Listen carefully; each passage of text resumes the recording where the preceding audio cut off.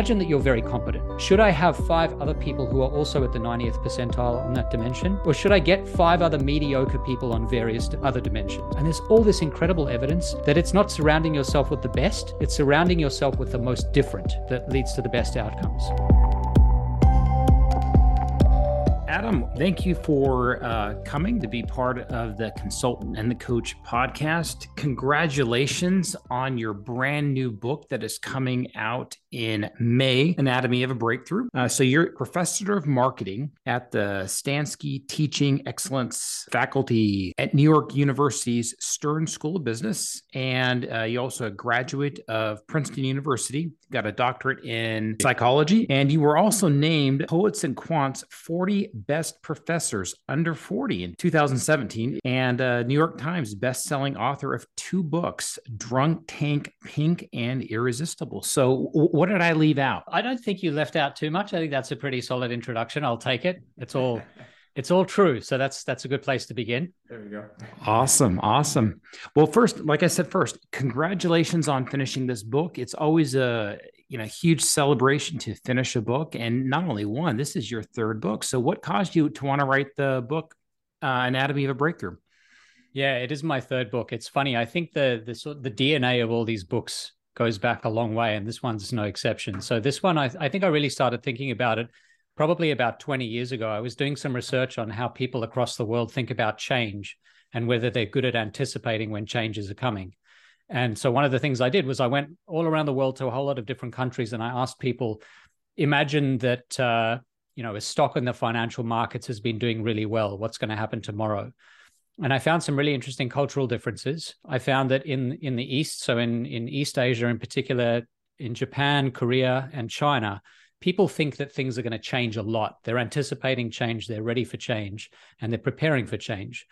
But in the US, in the West, in the US, I found this in Britain, I found this in Australia, I found this in New Zealand. People don't anticipate change. They anticipate that things are just going to keep going the way they've been going.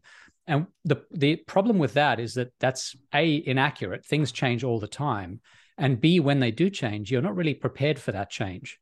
And so I became very curious about this idea that when change happens, and since it happens a lot, we have to deal with it a lot, we may not be all that well prepared for it. And so this book is really a sort of blueprint that I've been thinking about and sort of sitting on for the last 20 years for how we cope with these moments when we get stuck, usually in the face of something that's shifted. Mm-hmm, mm-hmm. Yeah, almost ironically, something changes, therefore we can't, right? Because we're not prepared, right? I love it. I think this book, for the consulting work I do, this book is spot on for so many of the leaders I work with and the companies. And you could go down the list of case studies, of course.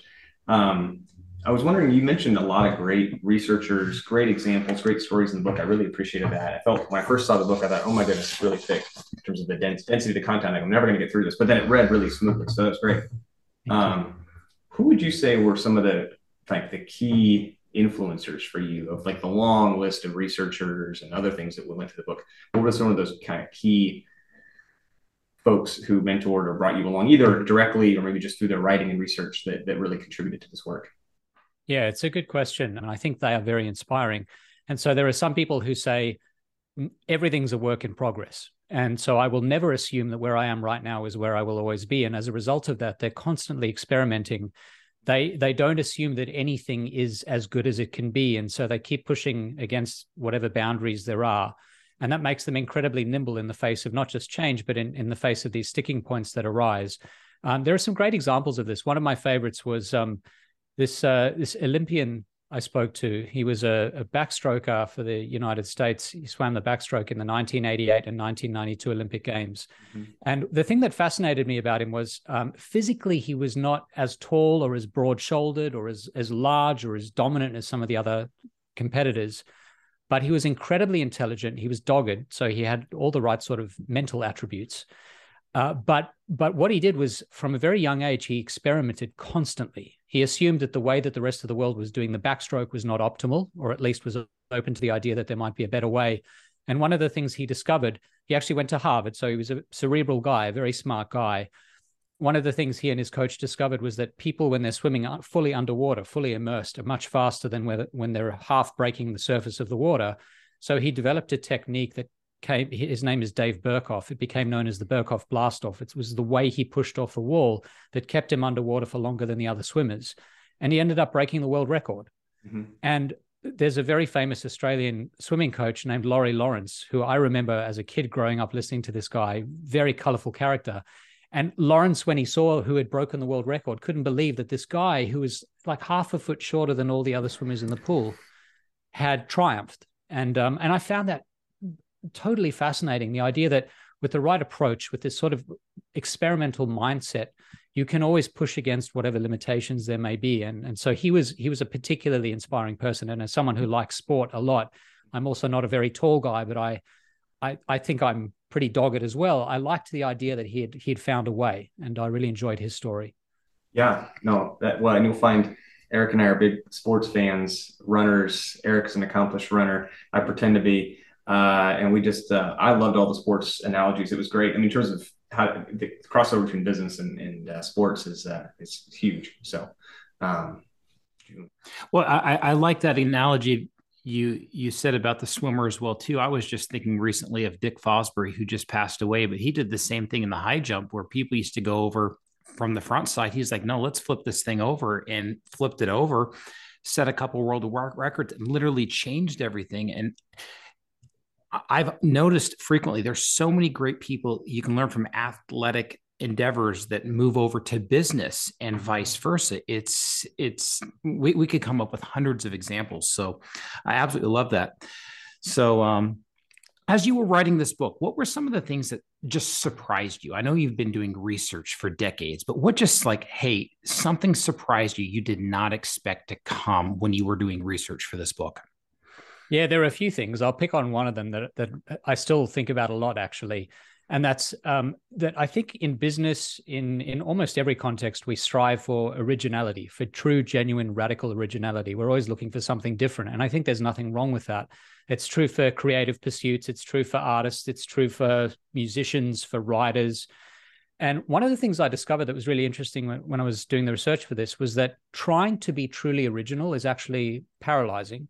It's very difficult to do. And actually, when you look at people who others consider to be truly original, they weren't striving for that. And so there are some examples in the book. I talk, for example, about Bob Dylan, who, when other singers are asked who's the most original singer of the 20th century, a lot of them say Bob Dylan. They find a lot of his approach to music was seen as something that was genuine and different from what other people were doing. There are examples of artists as well, who people pointed to. A lot of people said Van Gogh was a completely different artist from anyone who came before him in the late 19th century. And there are a lot of examples of people who I held up as these truly radical, original examples or exemplars of whatever they were doing. But when you ask them, that's not at all the way they perceive it. And actually, if you dig deeply, a lot of Bob Dylan's techniques were borrowed from other people in other adjacent areas of music. And if you look at Van Gogh, he was constantly borrowing from 10 other artists who were around at the same period, who maybe didn't rise to the same level of fame eventually that he did. But what you see is that the people who do really well, what they're doing is not so much trying to be truly original, even if that's what they end up being perceived as, but they are evolving. They're taking something that works really well and they're either recombining two existing elements into something new, or they're just tweaking things in just the right way. And there are some examples in the book from business, from art, from music, of this kind of approach to evolving rather than trying to create revolutions, which are very hard to do. And if you think about it, if you're trying to get unstuck, if the only way you feel you have succeeded is to be truly original, that bar is tremendously high. And so a lot of the time it's knowing the right kind of bar to use to evaluate your work. There's one of the examples that I really loved was this cell phone company where instead of trying to make the newest, flashiest cell phone, this group of entrepreneurs led by a woman named Arlene Harris basically said, well, you know, the cell phone market is heavily trafficked. There are a lot of people buying cell phones. There are a lot of young people making cell phones for other young people. But there's a huge market of people, older adults, who don't love the way cell phones work today. This was about 15 years ago. They find them difficult to use. The buttons are hard to press. Why don't we take old cell phones, this market that hasn't really been tapped, and figure out a way to really do what they want and to find a way to recombine these existing elements? And she created $1 billion company. It was bought by Best Buy. And it's one of those examples of finding just the right evolution from where we are in the market today. And so that was, I think, one thing that I really found surprising and quite inspiring. Yeah. That's a great, in fact, that leads right into the first question I was going to ask, like from my book question. So that's good timing. A little bit about us, just we didn't have a chance to do that, just so you know, kind of our lens. You may have had a chance to see a little bit about us, but so Eric and I are good friends. We've been working in business for over 40 years. He's an executive coach. I'm the strategy consultant. We started this because we're book nerds and love to talk about, hard concepts in business and figure out how to help our clients. And so that's why we do this. And we're really happy to have you on here with us. And we certainly talk a lot about, our Christian faith also informs us. And there's a big group of folks out there trying to figure out that piece too. And certainly not a requirement for anyone to be on the show or to come along for these great podcasts, but that's just kind of who we are. And I think one of the problems we tend to see, which is why your book was so appealing, was, there's a lot of companies and leaders who I see get stuck, right? And so that's when I saw your book, I said, oh my gosh, we got to have Adam on, and we got to read this book and learn more about this, because I think I run into this a lot. And so with that, going back to the novelty concept, which you mentioned, I like, that was like my first topic I wanted to address. So good. It's like we compared notes. All the examples were great. I think the question I was wondering about, maybe you could talk a little bit more, was, I find it hard to figure out when that novelty threshold is reached, right? Like, how do you, other than experimentation, which maybe that's the answer, but how does someone think about, or how do they know, okay, I've tried these things and I'm finally finding something that's novel, like that? Even that is, well, not the highest bar in terms of originality, like you said. It's also a very fine, like the actual finding of that can be tough. Well, how would you help a business leader think through, like, when they've found something that's truly novel, right? When they've actually gotten it. Yeah, I see. I think the problem with novelty as a yardstick, as a tool to measure whether an idea is a good one, is that it starts too early. What you really have to do is work backwards from the end and to work out what matters to you. So for me in business, I teach thousands and thousands of MBA students, and they all want to be successful. A lot of them want to be successful in business. And the question is, at the end, when you look back on this business, this venture, whatever it is that you're trying to do that requires some degree of novelty, how will you know if you've succeeded? And that's what Arlene Harris did with her phone. She said, what I want to do is I want to attract, say, 5% of the over 65 market, older adults who are looking for phones, and then I'll know I've succeeded. And the nice thing about doing that is it's very concrete, it's objective. It gives you something to strive for. You might need to tweak it over time. Maybe 5% isn't the right number for Arlene Harris in the end. But what it does is it liberates you from the idea that the product you're making has to be a certain way. Because honestly, being original is really hard to do. I talk in the book about how we can move in that direction, how we can make products that are more original and come up with ideas that are more original.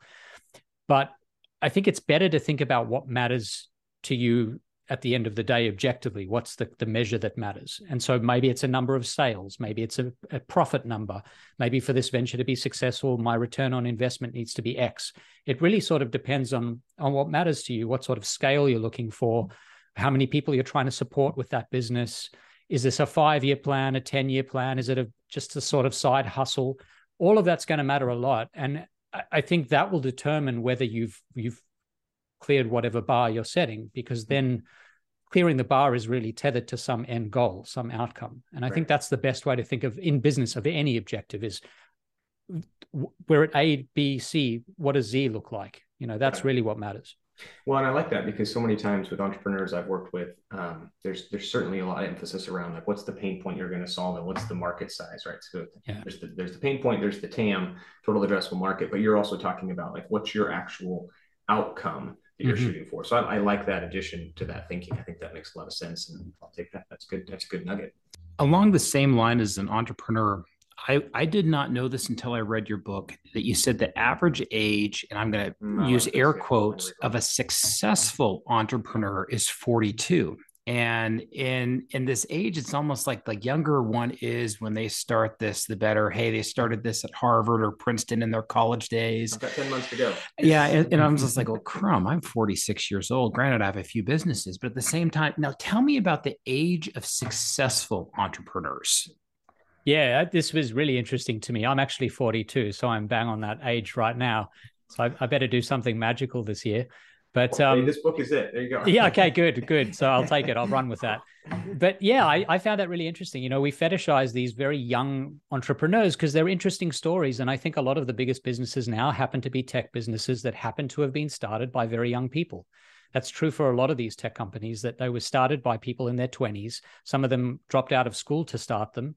And so as a result, we're focusing on 18, 19, 20, 21, 22-year-olds. And that's vanishingly rare. That's not how most successful businesses work. And there are very good reasons for that, because over the years, you develop skills, competencies, your brain matures. Your brain isn't even fully mature until you're in your late 20s, early 30s. That's how the human brain develops. So you're working with a sort of not fully formed set of cognitive faculties until you're older. Your impulse control improves as you get into your late 20s. Impulse control turns out to be very important for success in business. Long-term planning, not being too impulsive. Yes, taking colossal risks and looking at a new market, something like, say, the market that's now been opened up by ChatGPT and these other generative AI models. That's fascinating stuff that's dominated by young people. So we're all going to pay a lot of attention to that. But the vast majority of these businesses that come from 40-something-year-olds, that's 20 years of failure, of pushing against failure, of learning how to fail better next time so that you get closer and closer to the mark. It's not that they started their first business at 42. It's that they were successful at 42. And so you have 20 years over these young entrepreneurs to fail and come back again. And I think that's a huge part of this, is developing certain skills that take time to marinate. And as you get closer to the mark, figuring out what it is that requires you to move in that correct direction as opposed to the wrong direction, all of which takes time.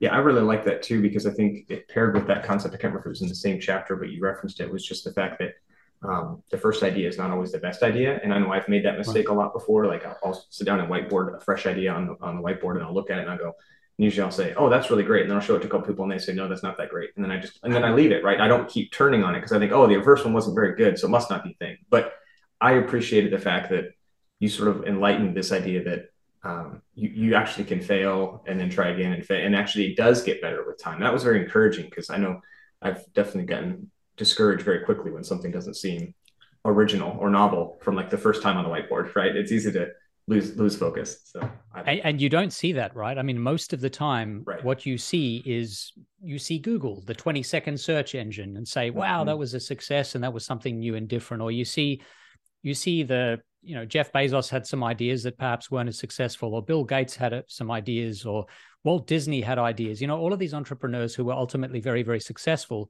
What you don't see is all those ideas that were ultimately erased from the whiteboard because they didn't quite work out. And so by nature, we always see what succeeds, and what's hidden from us is what doesn't. And so we always feel like our own personal failures, they're so visible to us, and so much more visible than anybody else's failures, that that's, I think, an important myth to dispel. Yeah. Can we talk a little about habits? Yeah, let's go there. So not to jump to the end of the book, but I want to spend some time with the habits piece. So I like this section. We've actually done some previous books on habits, Power to Change by Craig Groeschel. We've read The Habits Academy. What's that called? No, Atomic Habits. We read that book. We didn't review that book. We've had some other, it's come up in a few books. So it was funny. I thought you were actually going to go in a different direction with that section, but it was totally fine. It was good. I was thinking more about the automation idea that you brought up, I think in chapter 8 or 9, about habits in that format, sort of carve out or don't take any creative energy, right? Was the idea of those habits. But then you actually talked about a difference between that. And also what I read was, I'm just trying to check my notes here, the habits, I think, of creativity and getting unstuck is what you described as, I think, the experimentation, exploring and exploiting, and sort of taking action, right? Was that how you were? Do I have that? Can you talk more about just what you meant by those habits and how you form, presumably, like those are the three kind of big habits you were sort of encouraging folks to adopt in some way? Is that right? Yeah. So the book is sort of divided into these it's 4 H's, but the 3 H's that I really focus on are heart, head, and habit. Heart is how you deal with the emotional consequences of being stuck. And that's really the first thing you have to do, because until you can calm yourself in the face of being stuck, you're not going to be very successful at getting unstuck. So there's heart, then there's head, which is the cognitive strategies, the mental strategies for moving forward. And then the last section, as you mentioned, is habit. Habit is the actions. And really, if you think about dealing with emotions, the thoughts, and then the actions are essentially what this is all about. That the emotions and the thoughts are all in the service of action that gets you to where you want to be. And without the action, there's nothing. So I think action is paramount. It's the most important thing. And so you were mentioning this idea of habits or cultivating certain practices that get you through and get you unstuck. There are a number of ideas there. We talked a little bit about Dave Burkhoff and his approach to experimentalism and experimenting and trying different things until you figure out what works best. The thing that I think is really interesting about action is that, well, there are two things. One thing is that when you are acting, by definition, you are not stuck, right? So if you're a writer and you're just feeling like you have writer's block, one thing to do is to lower the bar from here, where this is what I consider good writing, all the way to the floor, and just spend 5 minutes pouring out all the nonsense that's in your head. Just type whatever comes to your mind. Now, by definition, you are not stuck in that moment. You're writing. And that kind of greases the wheels. It gets things moving. And there's a lot of evidence for that as long as you lower your threshold with the ultimate aim of raising it again later on, that's very freeing. And there's some really interesting examples of this from very, very successful people in the creative world. There's Jeff Tweedy from Wilco, the singer from a band called Wilco, and he talks about this idea that all the stuff that's on the surface, if you're a songwriter or a writer, or you try and create any sort of new content, all of the stuff on the surface is kind of nonsense. It's not good stuff. You've got to get rid of it, get below that to get the really good ideas. So he talks about this act, he calls it pouring out the bad stuff in the morning. So he gets started writing and he dumps out all the bad stuff for 10 minutes, and then the good stuff starts to pop up. It's similar to the idea that your first ideas are not going to be your best ideas. Yeah. And it's that idea that if it comes to you first, it's coming to other people first. It's probably deeply unoriginal. And if it hasn't been done yet, there's a reason for it. So spend a bit of time. And so that idea of pouring out, I find very liberating, especially when I'm stuck as a writer. I will sit there and just type nonsense for a little bit, and then things start to loosen up a little bit, and then I feel that I get somewhere. And I think that's a really important part of acting, is that act in really small bits, maybe a minute at a time at first if you need to, lower the bar, and then things start to work again. Yeah, I really like that, because I think the connection I make to both books and people I've heard about in consulting work is the act of taking that action, even when it's not very good action, actually leads to a quicker resolution. Or like what I like to say is, it's almost like you come in with this assumption of assume you're going to be stuck, and therefore put all the habits in place so that when you get stuck, you're not surprised. You'd actually be doing all the things. I think about Jerry Seinfeld, right? And he's talked about, he wrote a joke a day for now decades, right? I bet you a lot of those jokes aren't very good.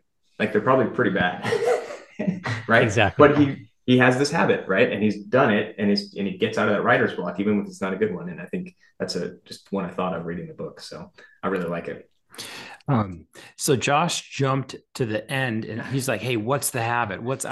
As a true consultant and as an executive coach, I'm like, you started with the heart. And a lot of times in my coaching of executives, they want to jump right to the habit. And I frequently so I'm trying to bait you to go in this direction now.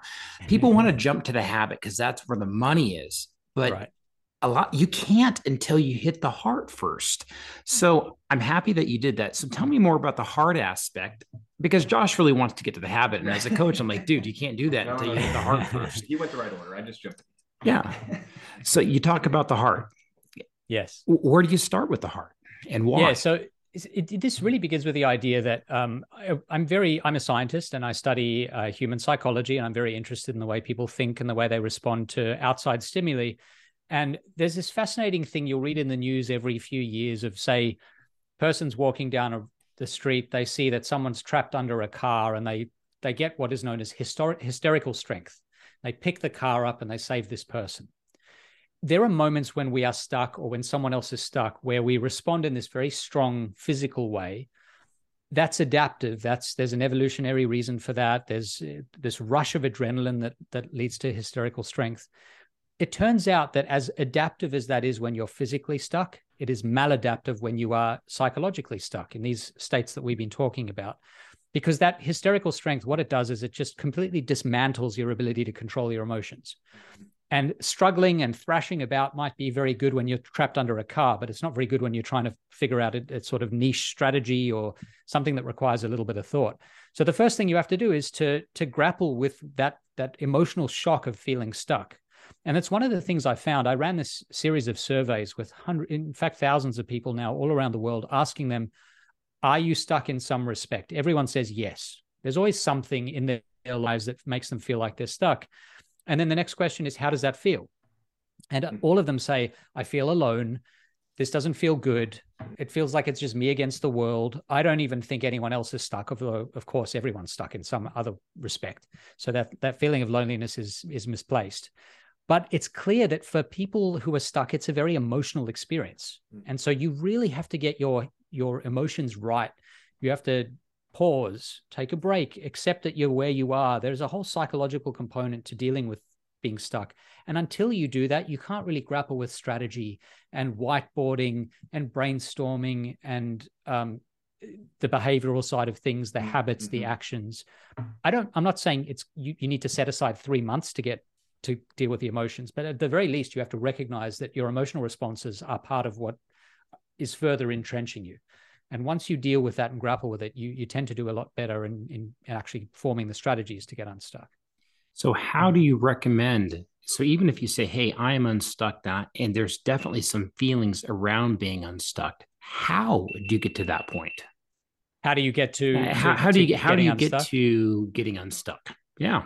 Yeah. So the emotional part of it, I think one of the things we do is we are very quick to act, as we've just said. The first thing we want to do is act. And there are some stories in the book of people who have learned to strategically pause, to do the opposite of acting. So although acting is critical, you can't act until you've paused and figured out what the lay of the land is. One of the people I talk about here is Lionel Messi, widely regarded as the greatest soccer player alive today and maybe of all time. I think he's the greatest of all time. And the interesting thing about Messi is, first of all, he's known to be a very nervous starter of matches. So when a soccer match begins, he's nervous, more nervous than you would perhaps imagine for someone of his ability and his stature. And for years, he was physically sick before games, and his coaches used to say, how can he be a leader if he can't grapple with his emotions? And so what he started to do is he started to develop a strategy of just effectively not playing the game for the first few minutes. So he knew he was effective as a player, but he gave himself the first few minutes to calm down. And so what you do is you can look at every player now in this age of statistics in sports. You can look at every player. You can look at which minutes they score goals in. You can look at how much they move during the course of a soccer game or really any other sport. And the thing you see with Messi is he basically does not move except for a couple of little steps here and there for the first 5 minutes of the game. He's looking at all the players. He's working out where the weaknesses are, where the strengths are. He's sacrificing the first 5 minutes of the game so that for the other 85 plus, he will strategically be in a better position and also emotionally in a better position. So if you look at the games where he scores goals over the years, he has scored in every single minute of the match except the first two, because he's really not even really playing yet. And that's very unusual. You don't see that in many players. And so he's just one example of these people who say, look, I'm going to sacrifice the right now for the benefit that comes later when I've got the lay of the land. And it goes against the grain for humans, right? We want to do things right now. And so it's very important to cultivate that practice of slowing down, of taking a pause. I think that's one of the best first things you can do in the face of being stuck to get unstuck. Mm-hmm. Yeah, I love that example. I'm not sure when you did all the writing for the book, but I actually thought it was a great example because watching the World Cup, obviously he just won the World Cup, and They talked about that strategy in the World Cup. If you were watching into the Argentinian games, which I work with a firm, we have talent and teams in Argentina, so we were obviously cheering for them and connecting with our colleagues there. And so anyway, I don't know if you worded it for the World Cup or not, but it was good timing and definitely something that they talked about a lot. So it was that was great. Yeah. Yeah, I didn't. I'd written it before the World Cup. I was very happy to see him win. Obviously, gave the anecdote a little bit of extra force. Yeah. I was hoping Argentina wouldn't be edged out in the final, and it all worked out well. So that's right. The anecdote stands. Yeah. Yeah, I wondered with just the way the writing was, if you probably had written it before, and so that's why I thought I'd bring it up, because I thought that was good. Speaking of some of that in terms of that process of the strategic pause, I think one of the things I really liked about the book was the theme of persistence. Right. Again, this idea of, just because it's not great on the whiteboard the first time, maybe you're in the middle of being stuck. um, and just the importance of sticking with things through difficulty, right? I think that's really important. I think like the quote that I wrote down, I think you said, I'm not reading it. You wrote it, so you know what it says. For people listening to the podcast, you said it's hard to train people to believe that mental difficulty is a sign of progress rather than stagnation. How does someone how do you build someone's capability to sort of overcome that stagnation, like that ability to sort of know the difference between, yes, I'm stuck, but I should keep going, or no, I'm stuck and this is the kind of thing I should pivot, right? Like how do you build someone's sort of resilience or persistence through that from a training perspective or a culture perspective? Yeah, I think a lot of it's education. So the first thing to know is that we almost always stop too soon. That's much more common than going too long and spending too long on something, overcommitting to a bad idea. So that's the default, is to begin by saying, well, maybe I should spend a bit more time on this. That's at least what I have found in research and in my experience. And one of the reasons for that, there's an idea I talk about in the book known as the creativity or creative cliff.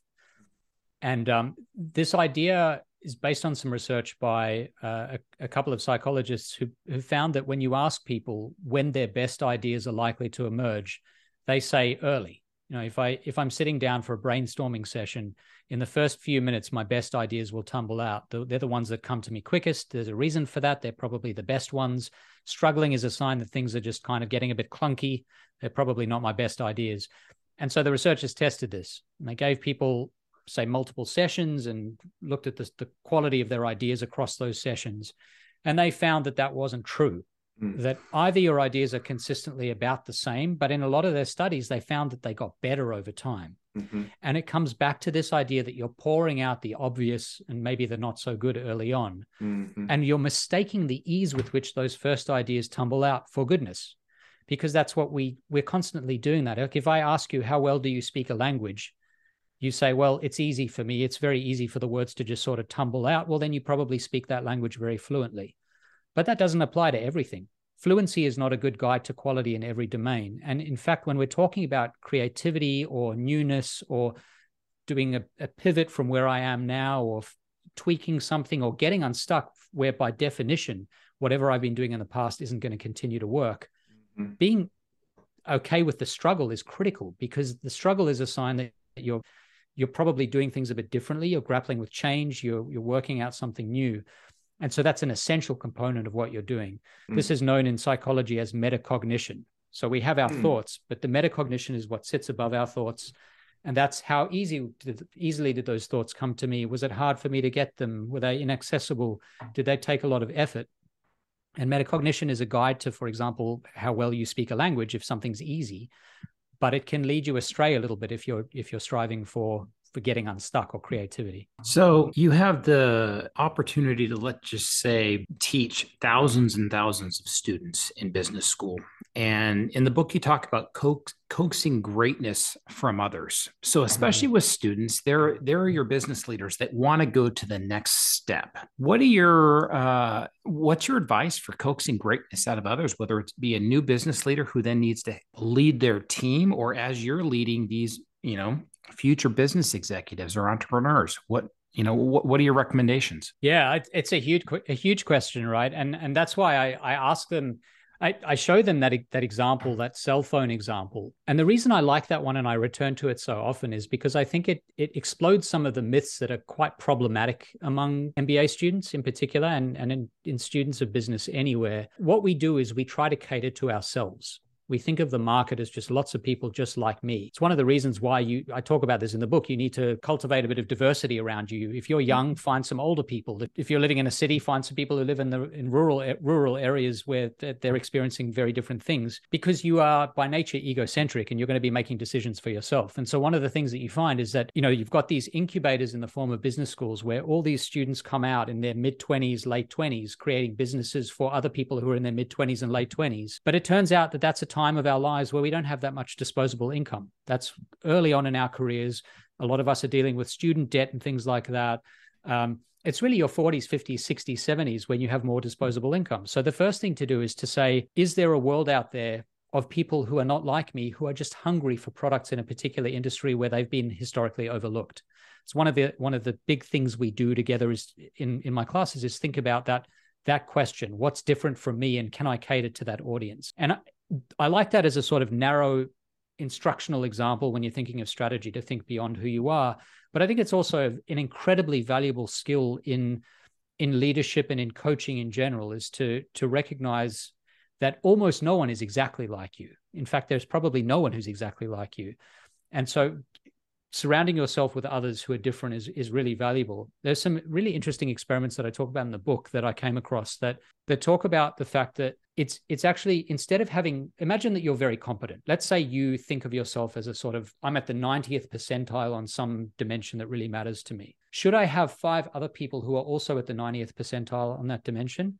Or should I get 5 other mediocre people on various other dimensions who have other focuses that are central to them?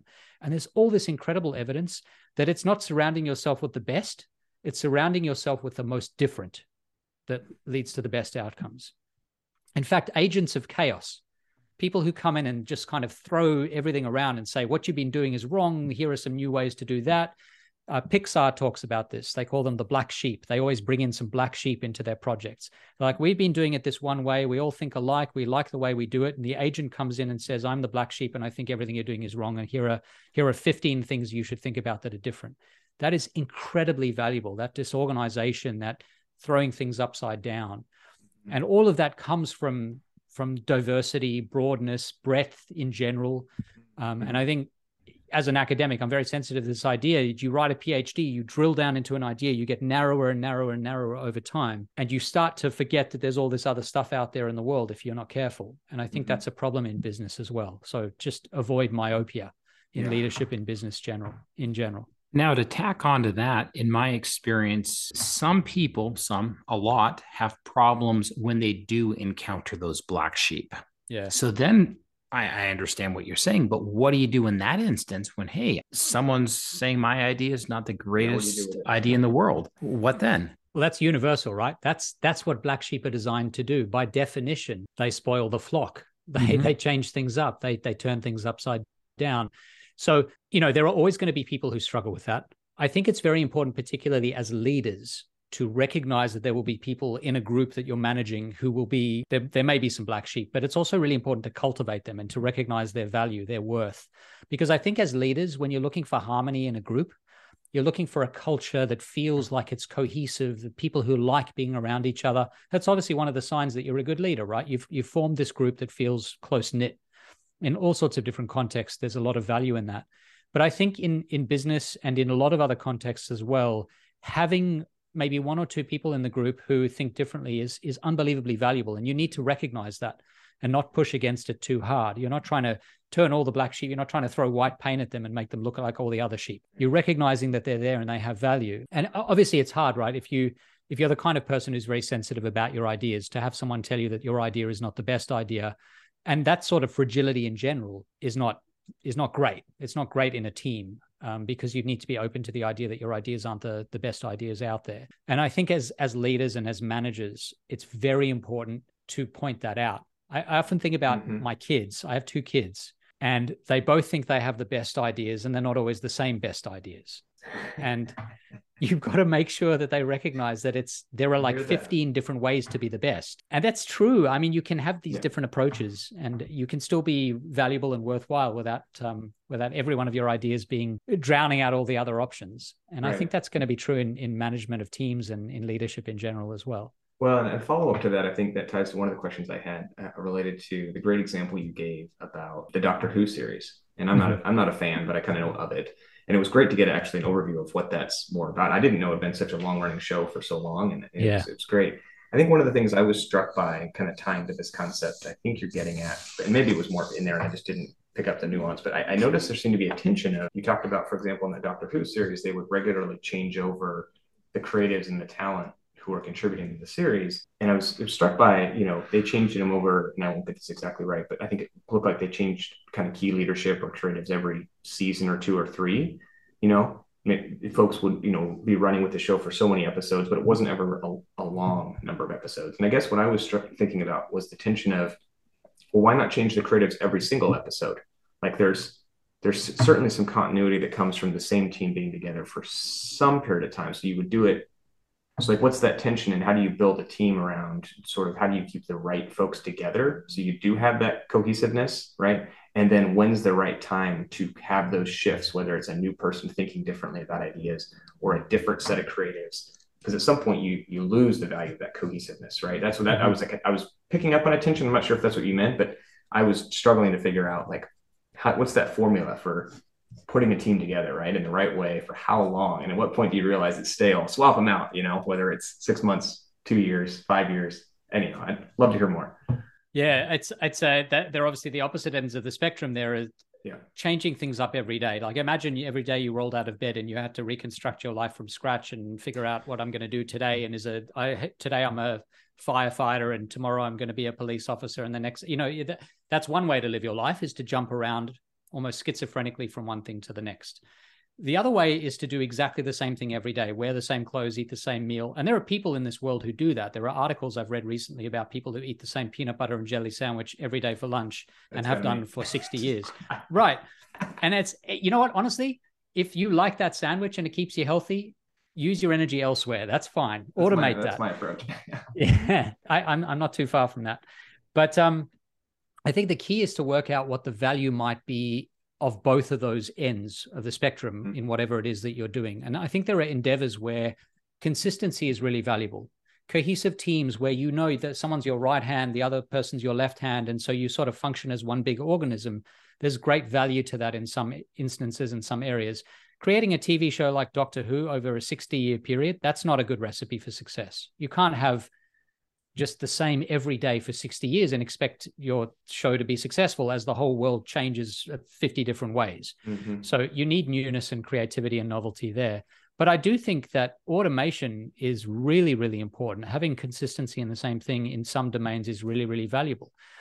Investing is a great example where if you try and reinvent the wheel every time the market changes in some way, it's exhausting, and by making changes, you're likely to fail. You're likely to make bad decisions. One of the best indications of success in the long run in investing is not making decisions. Mm-hmm. Warren Buffett talks about this, the 20-hole card punch. His idea is that when you're born, you get to a little card that says this is your investment card. You get to punch it 20 times throughout the course of your life. So you can only make 20 investment decisions or trades throughout the whole course of your life. And his idea is, the value of that is it stops you from making tons of bad decisions. Mm-hmm. When you make a decision, you're careful about it because you only got 19 more than 18 than 17, but it really raises the bar for when a decision should be made. Often omission is better than action. Mm-hmm. And so that's, again, in favor of automation. I think you just have to know when to shake things up. And we have limited resources. So, there's a lot of research on how we think. And the way we describe this in cognitive science is there's system 1 processing and system 2 processing. Mm-hmm. System 1 is automatic. It's based on existing rules. If every time you went to the store to buy a soda and you had to start from scratch and say, well, now let me spend the next half an hour looking at every soda, all the ingredients, figuring out the right decision, you'd be paralyzed. You'd never get anywhere. And so what you do is you say, I know Coca-Cola. I'm going to take that one and have that one because I know it's good. Save my resources for something else. Mm-hmm. So most of our decisions are like that. System 2 decisions take up a huge amount of energy and time and thought. And those are the ones where you're really starting from scratch, from the bottom up.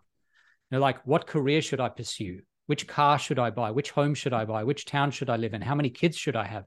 These are questions you spend a huge amount of time thinking about, as you should. And they're hungry for information when we're going through those processes. But you need the automation, the consistency, the team that's been together for a long time for most of what you do. Yeah, no, that's great. Thank you. That was a really, I just love that concepts and sort of thinking about them. So thank you. Yeah. So I have 4 kids. Josh has 3 kids. You mentioned you have 2 kids, and I'm now 19. Next month will be 19 years in my current business that I've seen grown. And this is more of just nothing more than my own personal example. I've noticed that as my kids have gotten older, they've taught me a lot about business for a number of different reasons, for better or worse. So since you mentioned you have children of your own, what have they taught you about some research that you already had, and like shed some more light on this really works? Or, hey, no, I need to go back and do some more research? Yeah, so it's really interesting. My kids when I was writing the previous book, the day I handed in that manuscript, which was in 2016, I know exactly the date. It was the day my son was born, because in that morning I handed the manuscript in, and then my son was born later that evening. I remember for the third book, what a different experience it was writing the third book, because by then I had 2 kids. And so things were very, very different. I'd learned quite a lot. One of the things I learned was that second book was about screens and how we grapple with screens and how we learn how to live our lives in the non-digital world, given how much of a suck the digital world exerts on us. It pulls us in. And one of the things I remember with my son was I'd written about how, kids, not having kids yet, I wrote about how kids struggle to deal with screens, and the screens are so exciting to them and interesting to them. And I remember the very first time my son ever smiled was when I had my phone on my lap and he leaned across and he sort of swiped it accidentally, and the screen picture changed and his eyes went big and he smiled at the screen. And I was like, well, that's the first time I got him to smile, was when he actually accidentally swiped my screen, trying to exert control on the world. And one thing I realized, one thing was I sort of imagined that his first smile would be in response to something a little bit more romantic than swiping a screen by mistake, but it wasn't. But what I learned from that was how important, even from a very young age, control is, and how much humans crave it. And so his first experience controlling the world in a way that felt like he had exerted himself on the world and it had responded was intoxicating to him. So a lot of my research has been about trying to find that control in a world that I think is increasingly difficult to control. Things are more and more, I don't know, it feels like things are moving faster. It's harder for us to get on top of the way the world works. And so this book is an attempt to do essentially what my son did with the phone that day, which is to bring back control for processes that feel like they're overwhelming to a lot of people. I think, speaking to kids, I think the other kind of parenting question I picked up on was just this: kids ask a lot of questions. And I like the fact that you pointed out the fact that kids sort of ask tons of questions. And one of my children in particular is, boy, he will wear you out with the questions if you give him a chance. And I know it's good to encourage him. I think the thing I was how do I help, how do we teach adults to be more curious, right? Because clearly many of us had it at one point in our life. Yeah. And, how do you help your MBA students, and even going out into companies? Like, how do we build this culture of curiosity to actually be more like children, right? In this way, to ask more questions. Yeah, that's the chapter I write about experimentalism as a sort of philosophy, a way to approach the world. And we'd mentioned a little bit earlier this idea of Dick Fosbury changing the way we do the high jump, and Dave Berkoff changing the way people did backstroke in the late 80s. And the way that happens is you have to question things that are seen as orthodoxy, as they are the way that you do this particular thing, and they always have been, and they are entrenched. And so in whatever you do, whether you're in a particular business, whether you're an athlete, I'm also a runner. So when I run, I'm constantly asking myself, I take this many breaths, I have this many strides a minute, I look at my Strava data and I look at my heart rate data, and I'm constantly asking, like a bit of a madman, could things be different? Is there a tweak for me that would be like Berkoff's tweak for the backstroke or Fosbury's tweak for the high jump? And I think it's a habit that you can ingrain and teach yourself to ask questions about everything. And I mean, you could do this right now. Think about whatever your business is, whatever you happen to do, whether you're in business or not. Anything that's important to you, ask 5 questions about things that you take for granted as being true. These are, unassailable truths, and ask yourself why they have to be true and whether there might be alternatives. And one of the exercises I do with people sometimes is come up with 3 alternatives for the 5 things that feel like they are the most have to be this way. Like in your world, whatever your world may be, these are the 5 things that have to be this way. Well, now what are 3 alternatives to that? And what happens if you shake things up in that direction? And it's really instructive because it shows you that even the things that you see as foundational, as essential, and as immutable, as impossible, incapable of being changed, they can be changed. And sometimes when you think about it, even for 1 minute, you realize, oh, there's a sort of over the hill there. There's a pasture that looks really interesting. I've never even considered going there. Maybe I should try it for a month. And that's what experimentalism is all about. It's like saying, well, let's make the next year, let's make the rest of this year or the next 12 months, 12 separate periods to experiment with 12 different things. I'm going to tweak things for the next 12 months, and that'll bring back dividends for the next 20, 30, 40 years. And so that's the sort of thing that I think you can learn from kids, because they're obviously early on in their lives. Everything's sort of, they get wide-eyed about everything. But we should be doing the same thing as adults. There's no reason for us not to be just as curious about whether things could be better than they are. Yeah, and I think the other question on that front, can I jump in with a little more? Please do. Was thinking about that, what I read, kind of building on the experimentalism and exploitation, right? The other half of that. And Yeah. I've noticed in some scenarios, I liked what you talked about, the cycling between those two. And I was thinking about, I have some scenarios in business where literally the cycle between experimentation and exploitation will be day to day, week to week. Because like, hey, we're building a technology product, so we go do discovery with the client, that they give us some insights, or the customer gives us some insights. We go do a design and show it back to them. They say, yes, that's it. We go build it, right? And that takes a course of, a couple of weeks, versus some kinds of experimentalism and exploitation, like it takes years, right? You spend years in the experimentalism phase. So how do you think about sort of the time-based kind of overlay on that back and forth? And when do you think about, okay, I can rotate between these two, or toggle between these two frequently enough, too frequently? If you could tell me more. That was another space I was curious about. Yeah, so we've talked a lot about experimentalism, which is one half of the equation for success. There's a lot of research showing that you can experiment, but if you experiment forever, you'll never actually commit to anything. And that's not a recipe for success. And the other half, as you mentioned, is exploitation, which sounds like a bad term. It doesn't sound very nice, but the idea is you're experimenting until you find something that works. And then you go deep into that thing, whatever it is. Having experimented, you know that this is the best of all options in theory. And then you make a lot of value. You get a lot of value from it. And there are a lot of examples of film directors and writers, or artists, or book writers, people who tried 5 or 6 different approaches before they realized this is gold for me. And then they went deep and they figured out, Jackson Pollock with his paint spatter approach. That wasn't where he began his artistic career. He tried a whole lot of other stuff before realizing, hey, this is gold. And so then he did really well with that approach. And I think you're right that it's going to be domain specific where you switch from experimentation to exploitation. And I think what you need from experimentation before you move on to the exploitation phase is you need feedback, and you need to have learned something.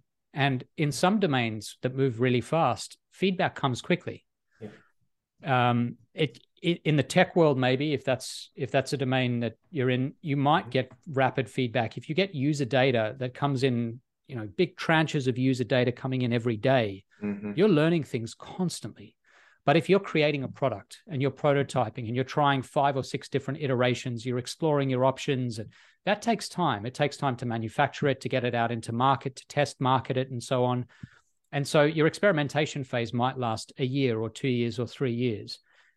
You just have to figure out for your domain that you're in how long it takes you to get that feedback that allows you to then say, I've experimented with versions 1 to 10. I know that version 7 is gold. This is where I'm diving in. And there are a lot of examples of this, not just in business, not just in creativity. It's funny, the area where I got really interested in this was truffles, finding truffles in Italy. And there's this whole process they use where they get this one breed of dog in the whole world that can sniff out truffles. But here's the magic. It doesn't eat them when it finds them, because they used to use truffle finding pigs to find these truffles, these sort of fungi that grow under the ground. But the pigs would freak out when they found them and they'd eat them all. So you spend all this time looking for them. So they found this dog that roams around the hillsides in Italy where they tend to grow. And sometimes they find a patch really fast. Sometimes the exploration phase goes on for much longer. But once you find that patch, you've got to spend a lot of time there to make sure you find all the little species of truffle that are there, because it's incredibly valuable. And so their cycle of exploration and exploitation shifts depending on how the exploration phase goes in the first place. Sure. And I think that's true for any domain. Yeah, no, I like that. And that feedback piece is great. So thank you. Yeah, that was very helpful. Well, good. Well, hey, Adam, congratulations on your book. Thank you for taking time out of your very busy schedule. I have like 30 more questions to ask you, but hours with you, I'm sure. So what's one thing, just leave us with one last parting comment that you'd like, you've written this book, you've done all the research. What's the one thing that you want our listeners and those watching us on YouTube to take from your book that's coming out on May 16th this year? Yeah, so a lot of my consulting has been focused on a process known as the friction audit. It's where you essentially audit your business or your life, you find friction points and you sand them down. And it's been really useful. And I think the big philosophy behind it that I find has been useful for me personally, and that seems to be useful for others, is that we tend to add a lot when we're trying to improve things. Like you have a business and you say, I'm going to make it even sweeter. My product's going to be even better. The service is I'm going to add 3 extra features, and we complicate things. But I think the first thing to do if you want a return on investment and not to spend too much in the process is to strip away, simplify, remove the elements that are inessential. And that's key to a friction audit, is to go through and to sand down the bits that are maybe a little bit jagged. And so in general, as a default, the thing that I've learned the most through this process of researching for this book is that for almost everyone in almost every context, the best first move is to strip away the stuff that's inessential rather than trying to bolt on new flashy extras. And that's been very valuable for me. Well, super. Well, we won't keep you any more time, but I will say we'll have a link to your book at the bottom of the podcast. And if they want to find out more about, what a friction audit is, where do they go? You can find me on Twitter. You can find me on LinkedIn, and you can also find my webpage where I have a lot of this information. I'm going to have some downloadables, 1-pages on things like the friction audit there. If you just search for Adam Alter and Anatomy of a Breakthrough, you'll find all of that pretty easily. But thank you both. Thanks, Josh and Eric, for having me. I really appreciate it. Hey, thanks so much, Adam. Thank you so much, Adam. Appreciate it, and blessings. Hey, good luck with everything. You too. Take care. Thank you.